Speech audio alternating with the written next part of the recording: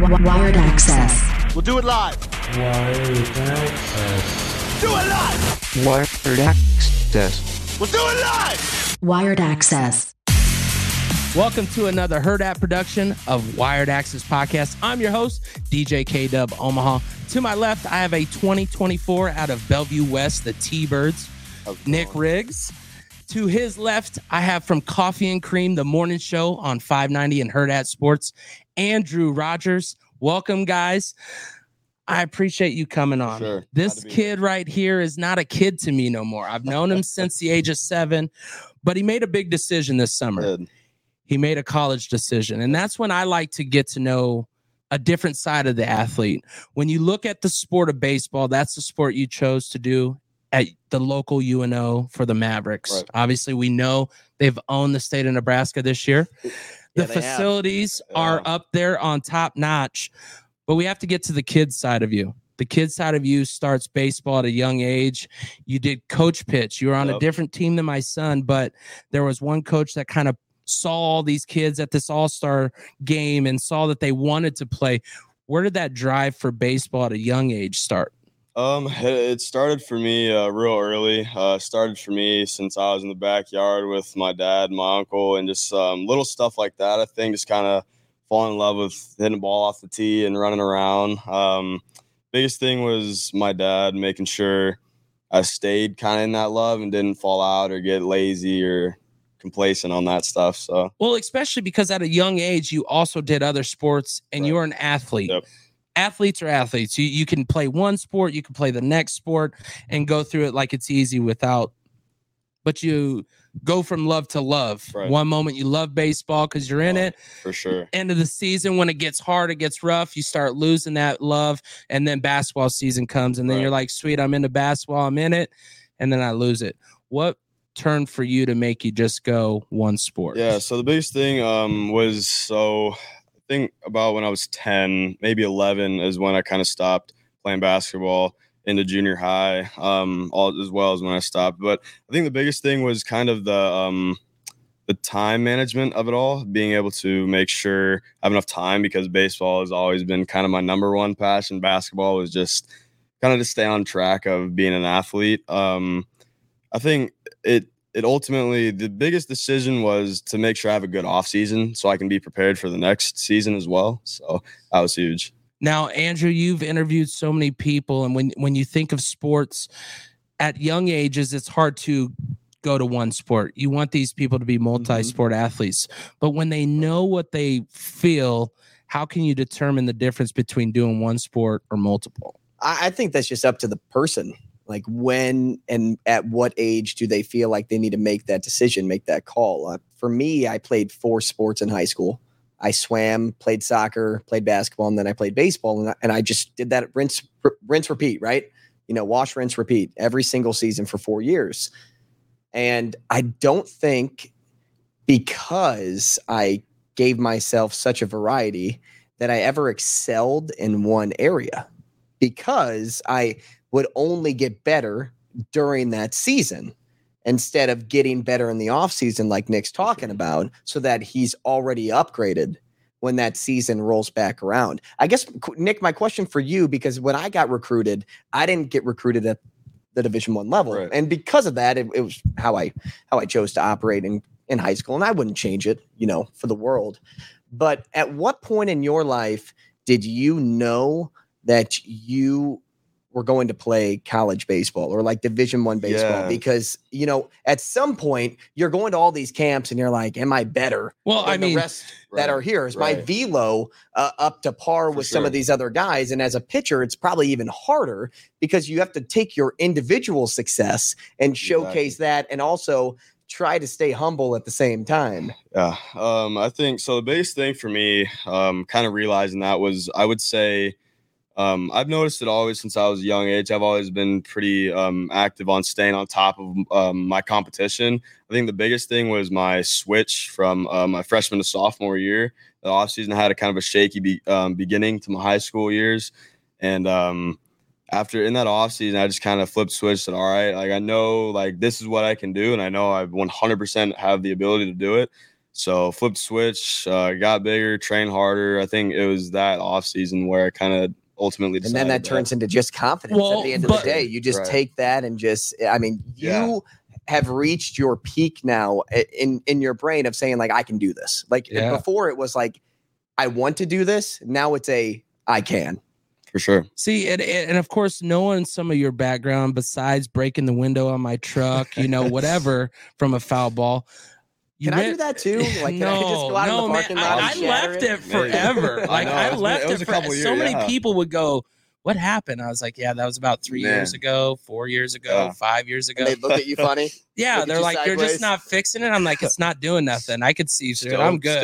Still good. Until it hails. Until it ain't good.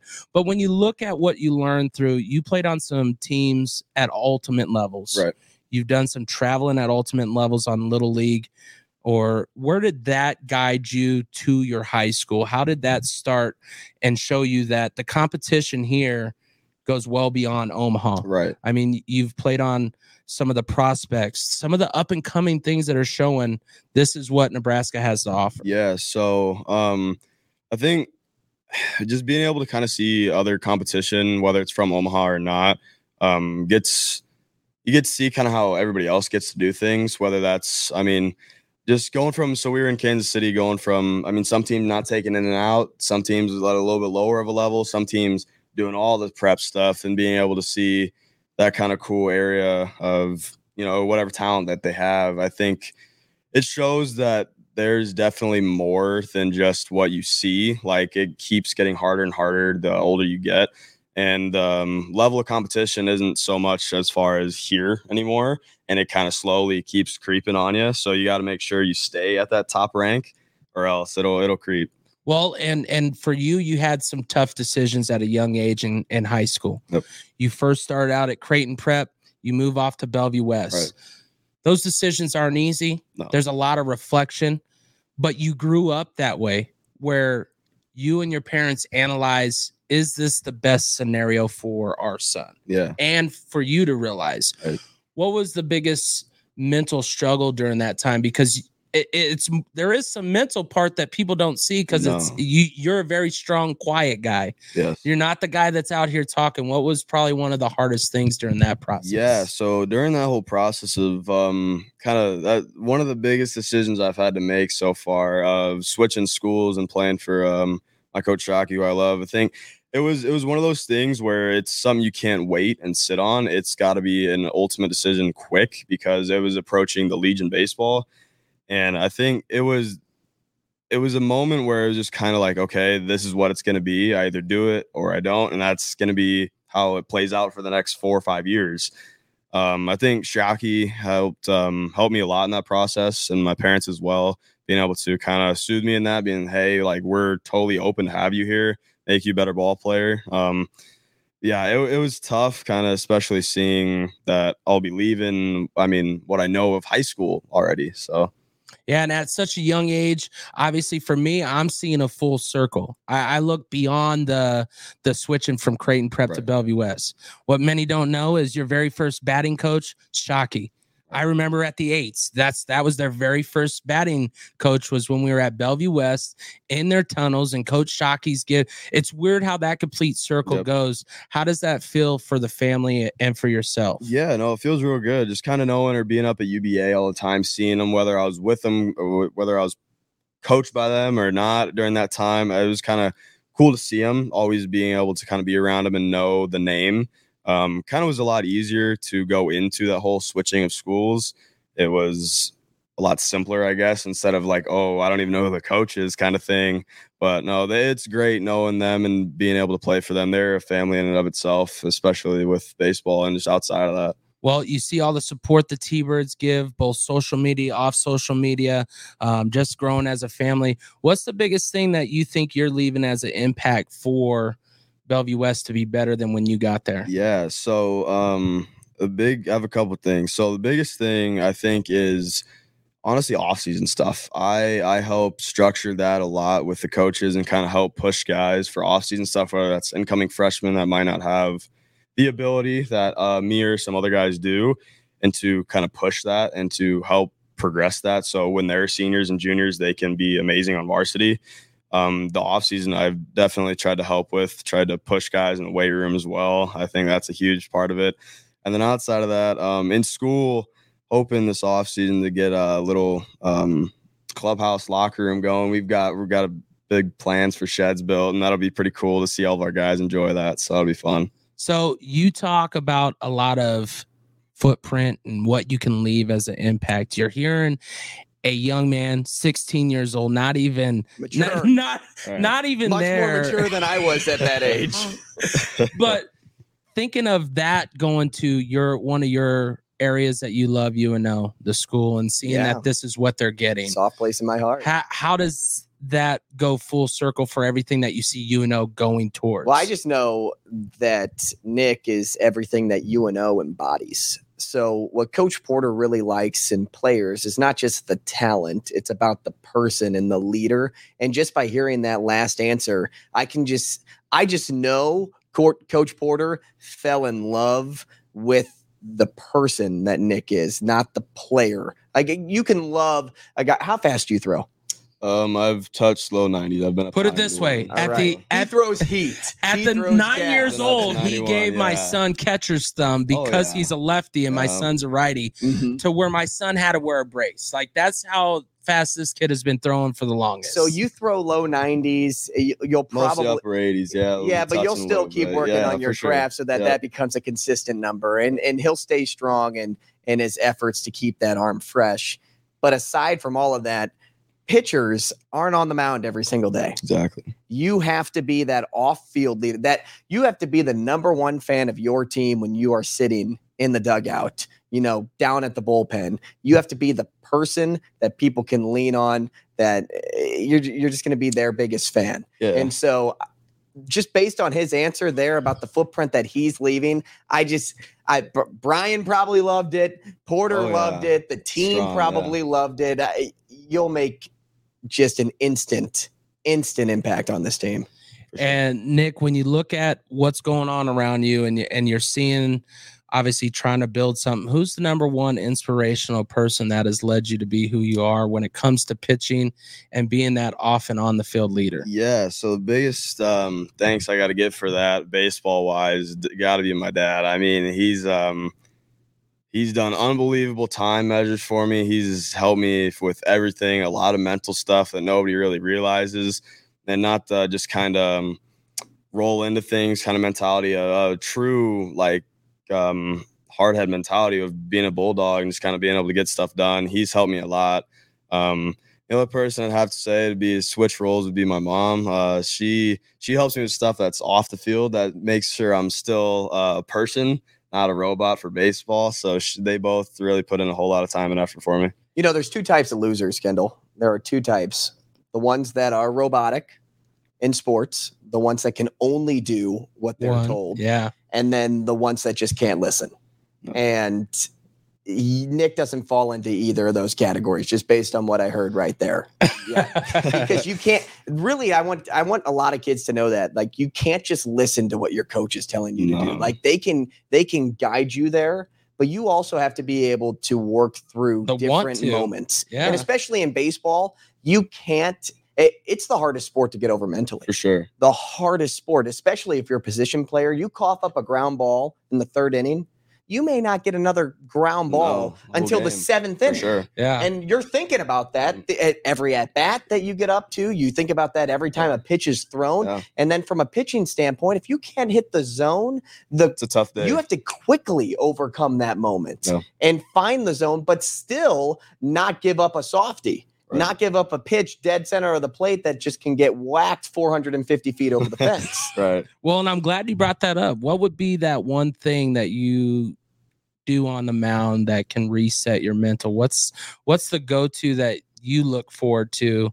when Nick has one bad pitch and has to turn around and come with the heat? Yeah. So biggest thing for me that sets me apart from what I've seen, and it just kind of helps me be the pitcher I'm able to be, is my pace. Making sure I'm always having my pace in check, because I see a lot of guys with slow tempo on the mound, or when they get into kind of a lull, that they start falling out of their pace and it's real slow. Infield kind of is falling asleep behind them. Biggest thing, like I said, is pace. Being able to step on the opponent's throat no matter what situation you're in. Being able to say, "I'm here. I'm ready to go." So, yeah, that's the biggest thing. So do you like the pitch clock at higher levels then? Yeah, I don't mind it. I really don't mind it. I think it's good. You see a lot of if you guys. like pace, He's a rhythm type kid. Right. Like even from a young age, like he would go off rhythm for a very short time and reset it, and Right. you could just tell the mentality coming from each pitch was overlooked of what just happened. Mhm. I'm in my rhythm. Just give me my rhythm. Did it always work out? No, it never always works out. But just having that mentality of this is a game that will find every disadvantage to give you, everything against you. What's the strongest strength that you have for yourself to overcome that every disadvantage against you? Yeah. So your question was my biggest strength. Yeah.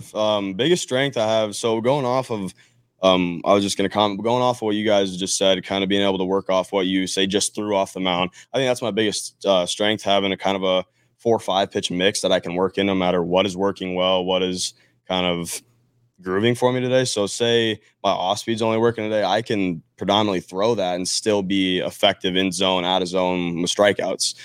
Being able to have that mix makes me a whole lot harder to hit. So that's and you're amongst some players where they don't get the option to do infield, outfield. You have a couple pitchers only, right. POs as they call them. How do you keep the atmosphere and the drive for those pitchers that are pitchers only, being a leader? How can you help some that might not understand it? Because I could tell you, if I'm going at a high school level, that isn't the only thing I want to do. right. And then they see a Nick Riggs who's getting to do infield, outfield. Yeah. Like, it's got to mentally take a toll on some of those kids, right? Yeah, it does. So I think the biggest thing with that, I'm fortunate to be able to play both ways, being able to kind of always be on the field and be a leader no matter what I'm doing. I think biggest thing is what people don't really see a lot is in the dugout, making sure whether it's keeping book, keeping cheering on your teams, getting their gloves ready if you're a pitcher only, kind of always being in tune with your team, and not being able to step out and say, hey, I'm on my off day. Making sure you're always kind of engaged in the other guys is huge. Nick, what's your vice in baseball? Like, what is like your thing? Is it like I got to eat sunflower seeds? Is it I can only drink purple Gatorade? Is it I only listen to this type of music before the game? One. What's your vice? My teammates would laugh at this one for sure. A lot of people don't eat during games. I've got a whole bag just for food. I've got 2 or 3 protein shakes usually in there, protein bars, candy. I eat something every inning. I make sure I'm eating something, whether it's Mike and Ike's usually or a protein bar, something I've got to eat. So that's my thing. I knew a kid in Sioux City. Where did he play? I can picture the school. I drove there all the time. I'm gonna say it was in Boyden.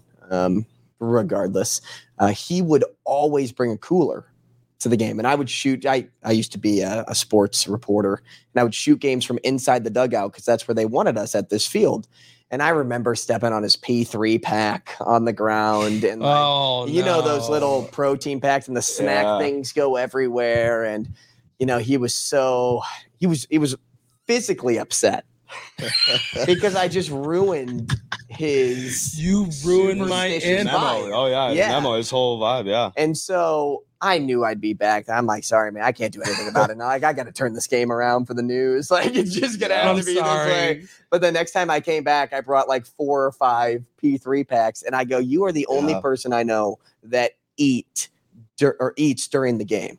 And now I know a second person that eats during the baseball game, but he eats round the clock. The other kid did not. And my teammates love it too. I'm always giving stuff out. We need so in state we were kind of. So you're like the parent after the game in Little League. Everybody's got to get a juice box. Always got to get something. We were low on energy a little bit. Brought a big old 5-pound bag. Mike and Ike's threw it out on the dugout. I said, "Where do you get a 5-pound bag of Mike and Sam's Club, man? They got everything. They got everything." Not great. Sponsored by. No, not at all. I wish. Yeah, that's great though. That's my thing. So you of course went through your younger life a lot of coaching by dad. Yep. How does it feel when he's not in the dugout. How did you make that transition? I think in this day and age, there is a lot of dad coaches. There is a lot. Obviously, your bond is different because you're not taking the coaching, but you're living the coaching, and you're trying to take it beyond that. Because trust me, I try all the time to tell my son, this is what the coach is looking at. I'm telling you dead in your eye, because I know. How do you go from that and be able to accept now it is all not him? He's there just to enjoy himself. Yeah, for sure. I think the biggest thing with that is definitely keeping his coaching with me, whether he's with me or not, whether we're able to go to the cages on an off night or something like that, is being able to keep what he's told me and what he's been giving me as my mentor to keep on the field, because he's not always there, and he won't be there coaching, obviously. So being able to keep his gameplay inside of my book is huge. At the dish, whether it's at the dish, on the mound, on the field, it's everything. So, yeah.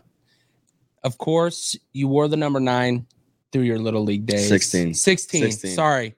16. Just flip that 9 around and add 1 in front of it. You wore 16. What did that number go to? Yeah, so now I'm at 32. So I wasn't able to wear 16. Next level is what we call that there, right? What happens when you add 16 together? I was doubling up. Yeah, so So is your next number in college going to double that number? If 32 is not there, I'll be 64. Right? I'll be there. He's going to get to the league and be 128, the only 100 number. I'll draw on a 1 on there, yeah. That's right. I think so. Yeah, one of my buddies, Colin Flores, I played with him through Little League. He played for Bellevue Bruins. He was on Bell West. He's always been 16. I said, "You're here first." I said, "I understand that." So I'll double it up. I'll be 32. So, yeah. And then if you look at your pitching style, the pitching that you reflect, which Major League Baseball player did you look up to when it came? Yeah, so a guy I look at a lot is Scherzer. So he's a dude on the mound. I mean, he's talking in his glove. He's setting the pace himself. It's his game when he's on the mound. I try to resemble that as much as I can. I like his pace and I like his gameplay. It's awesome. St. Louis product. I knew that was going to come out. This guy's from St. Louis, unfortunately, fortunately, but hey. I'm on the other side. Don't hate on my people now, Kendall. Don't hate on that. Just because we have different colored eyes sometimes and we're one of the best pitchers in baseball doesn't mean that because we're from St. Louis, it's a bad thing. That's right. Yeah. That's right. When you look at the process of recruiting, it went quick for you. You're in town, you're local. What was the first feeling you got from UNO prior to even making this decision that you were like, this is where I want to be? Yeah. So, it started honestly pretty early with my sophomore year. It was kind of just a dead period in recruiting. It was kind of weird seeing other kind of coaches and colleges reach out. It was a kind of want thing, but it wasn't there. It was kind of a wait, and didn't really want to wait. And UNO jabbed right away. They saw who I was. They saw I was in-town talent, and they made a decision right away within a couple of weeks. And they said, like, dude, we want you. We're going to make sure that you know that. So it felt really good knowing that somebody on the other end is caring about me that quick and being able to say, hey, we want you. So it's pretty nice. And through that process, obviously you have to funnel through some that aren't feeling that way. Right. What was probably the worst feeling that you got through the process? Because you're like, I am a stud at what I do. I know who I am. I'm confident in the game that I provide. How come this school isn't giving me that? Yeah, so I won't say the colleges or anything. That's like okay. that. No need of that. Yeah, the biggest thing was just kind of seeing I'm in the boat with you, but I'm on the whole other end of the dock. I'm nowhere near you. Is seeing that they wanted me, but they didn't want to pull those strings or pull, say, the scholarship, the money, whatever it may be, and just kind of sitting there waiting. It's a sucky process. It really is, just being able to have to wait because your talent. So yeah. Well, and Andrew, you've been recruited for baseball on some levels, and when you look at, I've interviewed the Fountain brothers who were recruited at a freshman age. Yeah, not bad. Before freshman age. Right. So you think of this process that he's going through as a sophomore and you reflect on what you've seen. Like, I couldn't even imagine the thoughts, let alone the 8th graders that committed. It's just crazy going through. I just had the Jordy Ball interview. She first selected as a freshman, 14 years old, not knowing a care in the world except for I'm just here to pitch. Exactly. Like it's just this what kids have to go through, I guess, to feel wanted or to feel like you Gotta are mature that quick. person. Yeah, it's a maturity thing. What do you think, Andrew? Yeah, the desire there needs to be there for somebody that's getting recruited, and it's easy to show that you're interested in somebody, but it's hard to, especially as a teenager, unless you're super mature, it's hard to pinpoint maybe a little bit of distrust or, get past, are you being real with me right now? And that's something that I had a hard time dealing with because I wasn't as highly touted coming out of high school. Now, to put perspective for Nick, I was really fast, so I could steal bases. I could read a pitcher really well. And so I told a story on an earlier podcast of Kendall's that I got recruited by a school down in Alabama that only wanted me to be a pinch runner because of that stat. And then they watched me do it, and they're like, yeah, we want this. And I'm like, I don't just want to be a pinch runner. And then I had other schools that showed interest, but they were smaller schools and none matched the criteria of how I wanted them to match the journalism school and the baseball side of it. But as I kind of get back to the point that you talked about with desire was always there, but it took me a while to really understand if somebody was being fully transparent with me instead of like, and fortunately Spring Hill was, right? They didn't just say like, hey, we're going to offer you this. We want you to be our next center fielder. And then all of a sudden they only have me set aside for a certain job, a certain role. But you also not only want that feeling of desire, you want that feeling of belonging. So it goes even one step further past that. Like, are you in it for me? Because you have 80 other guys that you're dealing with right now. Now, I don't know if there's 80 baseball players, but you guys, Bunch, How do I know that you're for me, but at the same time for everybody else? Like, where are you balancing your time? I'll do the work to make sure that I'm in that top 10 percentile, but are you still showing me love in the top 10%, or are you working with a lot of the bottom 10% to try to get them up into the 80%, that 10-80-10 principle that we talk about a lot that Urban Meyer used when he coached football? Are you showing the top 10% the love and you're trying to get the other 80% to become that top 10% and so forth and so forth? Or are you not showing me attention? Because what all kids want is attention at the end of the day. And more times than not, it's going to be good attention if you're doing what is asked of you. So it's just about like the realness behind it. See, and then when you talk about the attention with social media, it's hard to tell what's real intention there. Nick, I already know you don't have to tell me, but you're not a big on the internet person. You're not even worried about social media. Yes, you have it because that's what society tells has. You. Yeah. Well, and especially if you're an athlete, if you don't have a Twitter that has something, sometimes you don't get the looks. How did you feel that love not being a person that has to rely on the likes, the shareables? Yeah. How did that love either feel right from some of the schools or feel like, man, it is just to put Nick Riggs, the name, at this school? Yeah, so the biggest thing, I'm not a guy who posts every swing I do every day. It's not my go-to, but I think the biggest thing was having trust in my coach, being able to say, hey, like, we have guys coming to watch you today, and being able to see that. Like UNO did a great job on that. They made sure that they were there, they were active and responding with me, and it wasn't just the name thing. It wasn't an in-town guy. It was more than that. It was an athlete, student. It was being able to get the whole thing, and they really showed. They really showed that well. So. And when you talk about them showing well, obviously they're showing well on that part. For me, on the outside looking in, their facilities, the actual college, many people hate Trev Albert's name when it comes to UNO, when it comes to football and wrestling.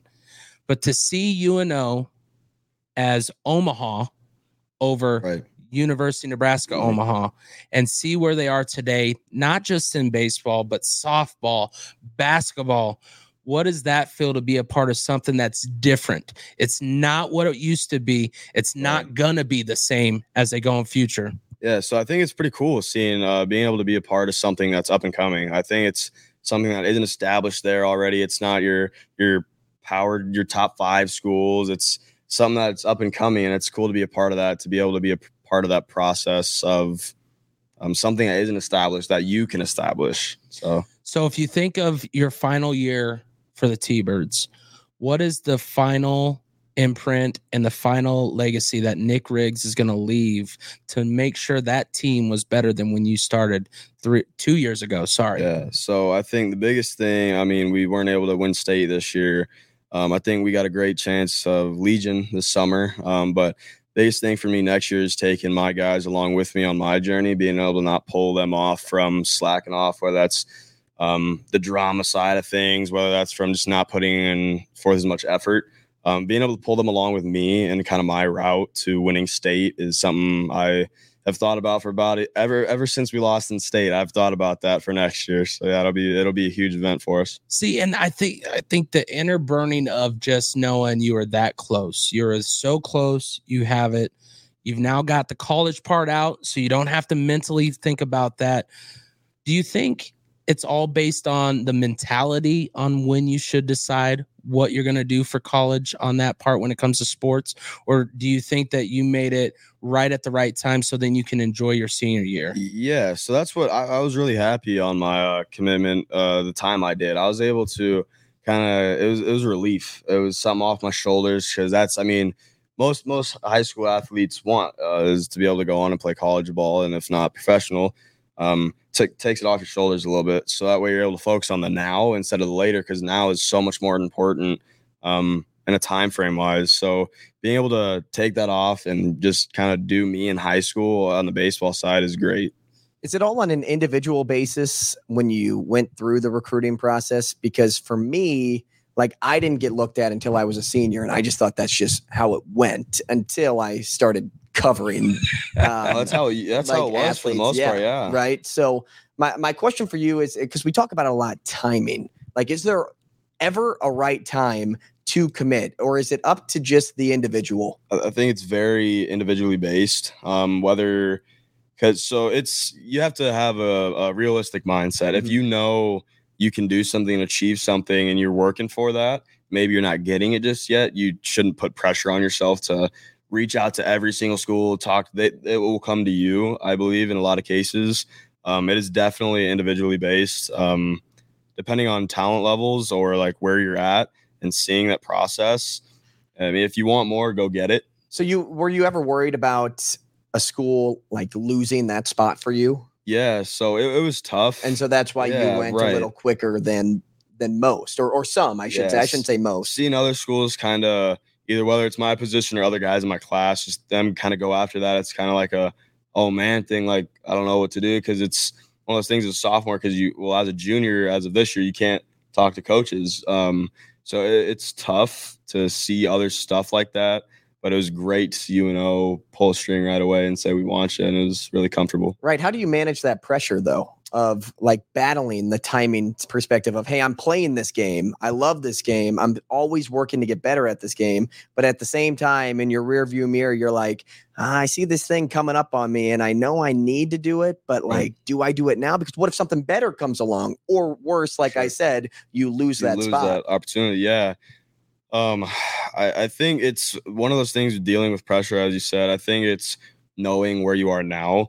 I think a lot of guys get too distracted nowadays with recruiting, because it's a huge process instead of what it used to be with NIL and stuff like that, is being able to see where you are now. See, you're in a lane, you're fine, you've got plenty of miles to go to your wherever destination that may be, and to just kind of relax. It's huge to relax.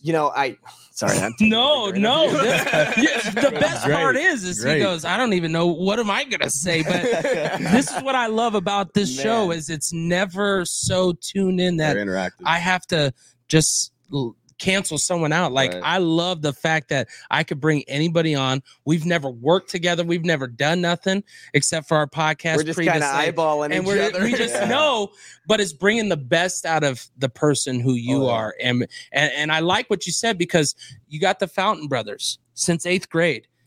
Kyle has some big decisions, because obviously the Florida State coach retires, that recruited him. Son takes over. So he's thinking, I'm in. son gets fired. Right. And then now he has to figure it out. Going through and seeing other people around you who are in the same class as you, everybody thinks it's all so easy. Yeah. But now you feel it's easy. You get what I'm saying? Yeah, like, how does that change to go, man, other people are struggling and now I feel the easy road? How did that turn for you? And it was a big turn, I think. Well, just seeing it in the summer, in kind of late spring, it was a big turn for me because like I said, it was the ease thing. It was being able to play baseball and not play a big, huge like commitment thing, and it's a real structured thing. Because you didn't you didn't send out video. You just let people find it, right? Yeah. I'm sure you had video on a recruiting site. Right, for sure. But it wasn't a whole thing. I let Shockey do that part. I let Coach do that part for me because he does that so well. He has shown that it's the reason I kind of went over to play for him. He's shown it makes a difference when your coach wants these kids to go beyond, no matter who they are, and they find a level. Has a lot to do with that too, because like when I was getting recruited, I was from a small school. It doesn't exist anymore, actually, back in STL. But my coaches never had somebody that went to go play college baseball at any level, so they didn't really know the ins and outs of that process to help you get to where you needed to go. There were recruiting profiles that I put myself on, and that's like what a lot of people tell you to do. Pay like, hundreds of bucks. Well, and you know, you do the money grabs, and I'm telling you this too, the real money grabs of camps. You go to you get a mass email. 2 reps. You get 2 reps. Right. Or you get a mass email from X camp that says, hey, we want you. We want to see you. And then you're there with 150 other players. I did that twice. And then I realized, what am I getting out of this? Like, this is so that they can help pay other assistants on the team. This was before third assistants could get paid and, you know, other things to help fund the program. Yep. So I understand like those pieces, but recruiting has changed from even when I got recruited to when my dad got recruited to go swim in college. And that stuff is fascinating too. You know, for you can put your numbers on a sheet, right?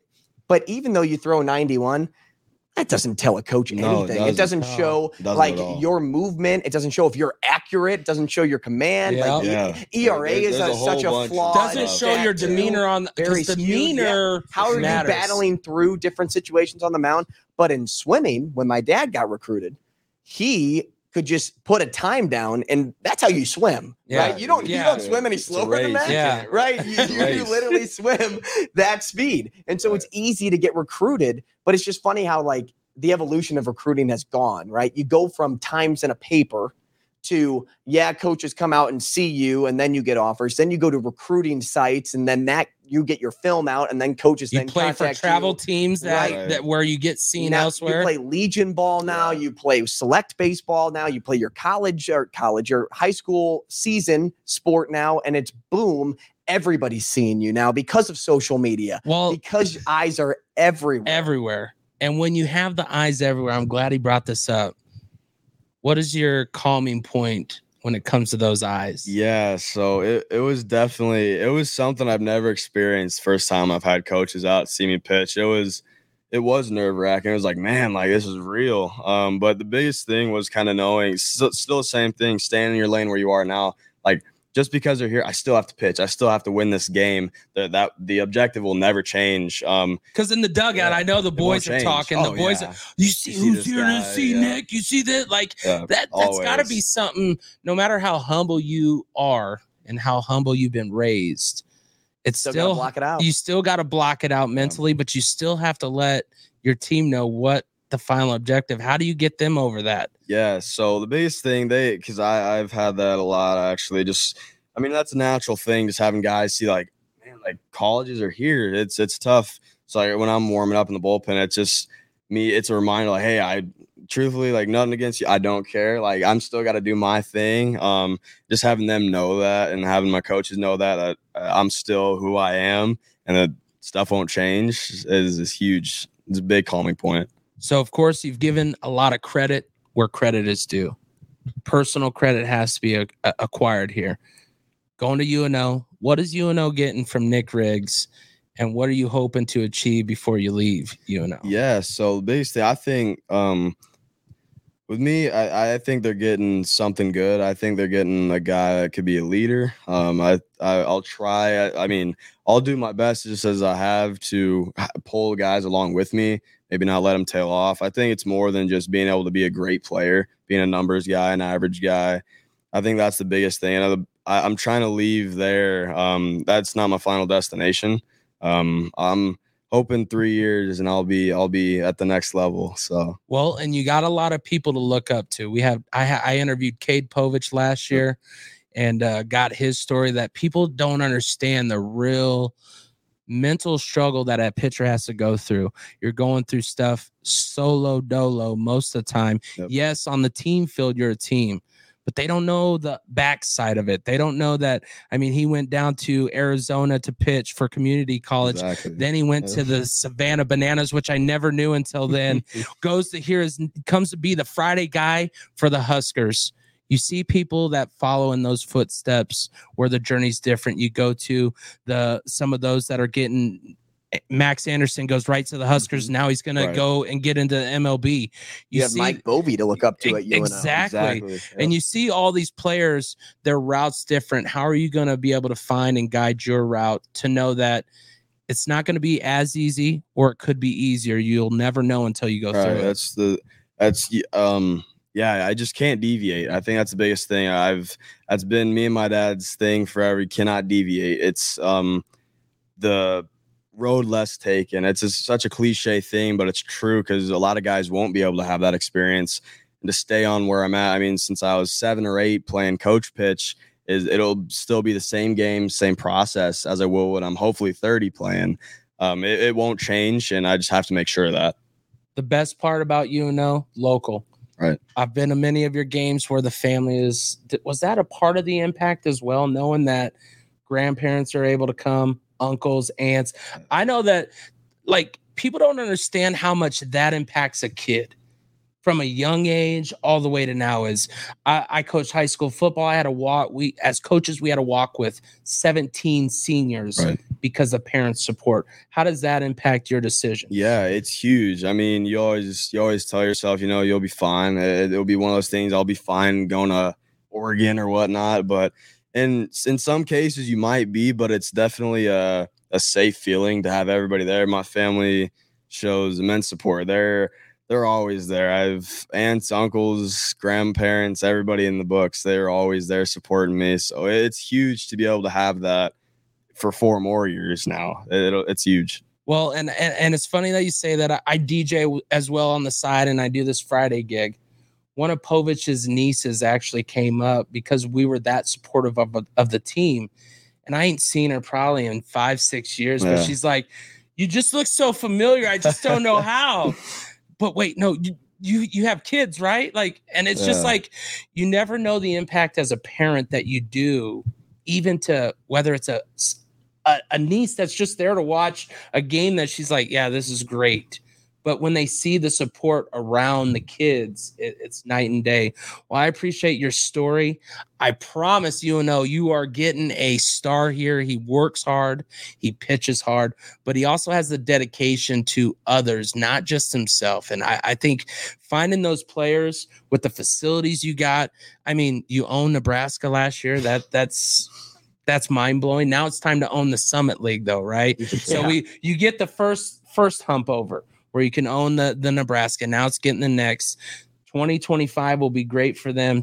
Good luck on your senior year and obviously finishing Legion Ball. We'll see what Nick Riggs has to bring to offer. Once again, this is a Wired Podcast Access. Wow. They'll fix that. This is a Wired Access Podcast production of Herd at Sports. I got Andrew Rogers on my left, along with Nick Riggs. We greatly appreciate you tuning in. Until next time.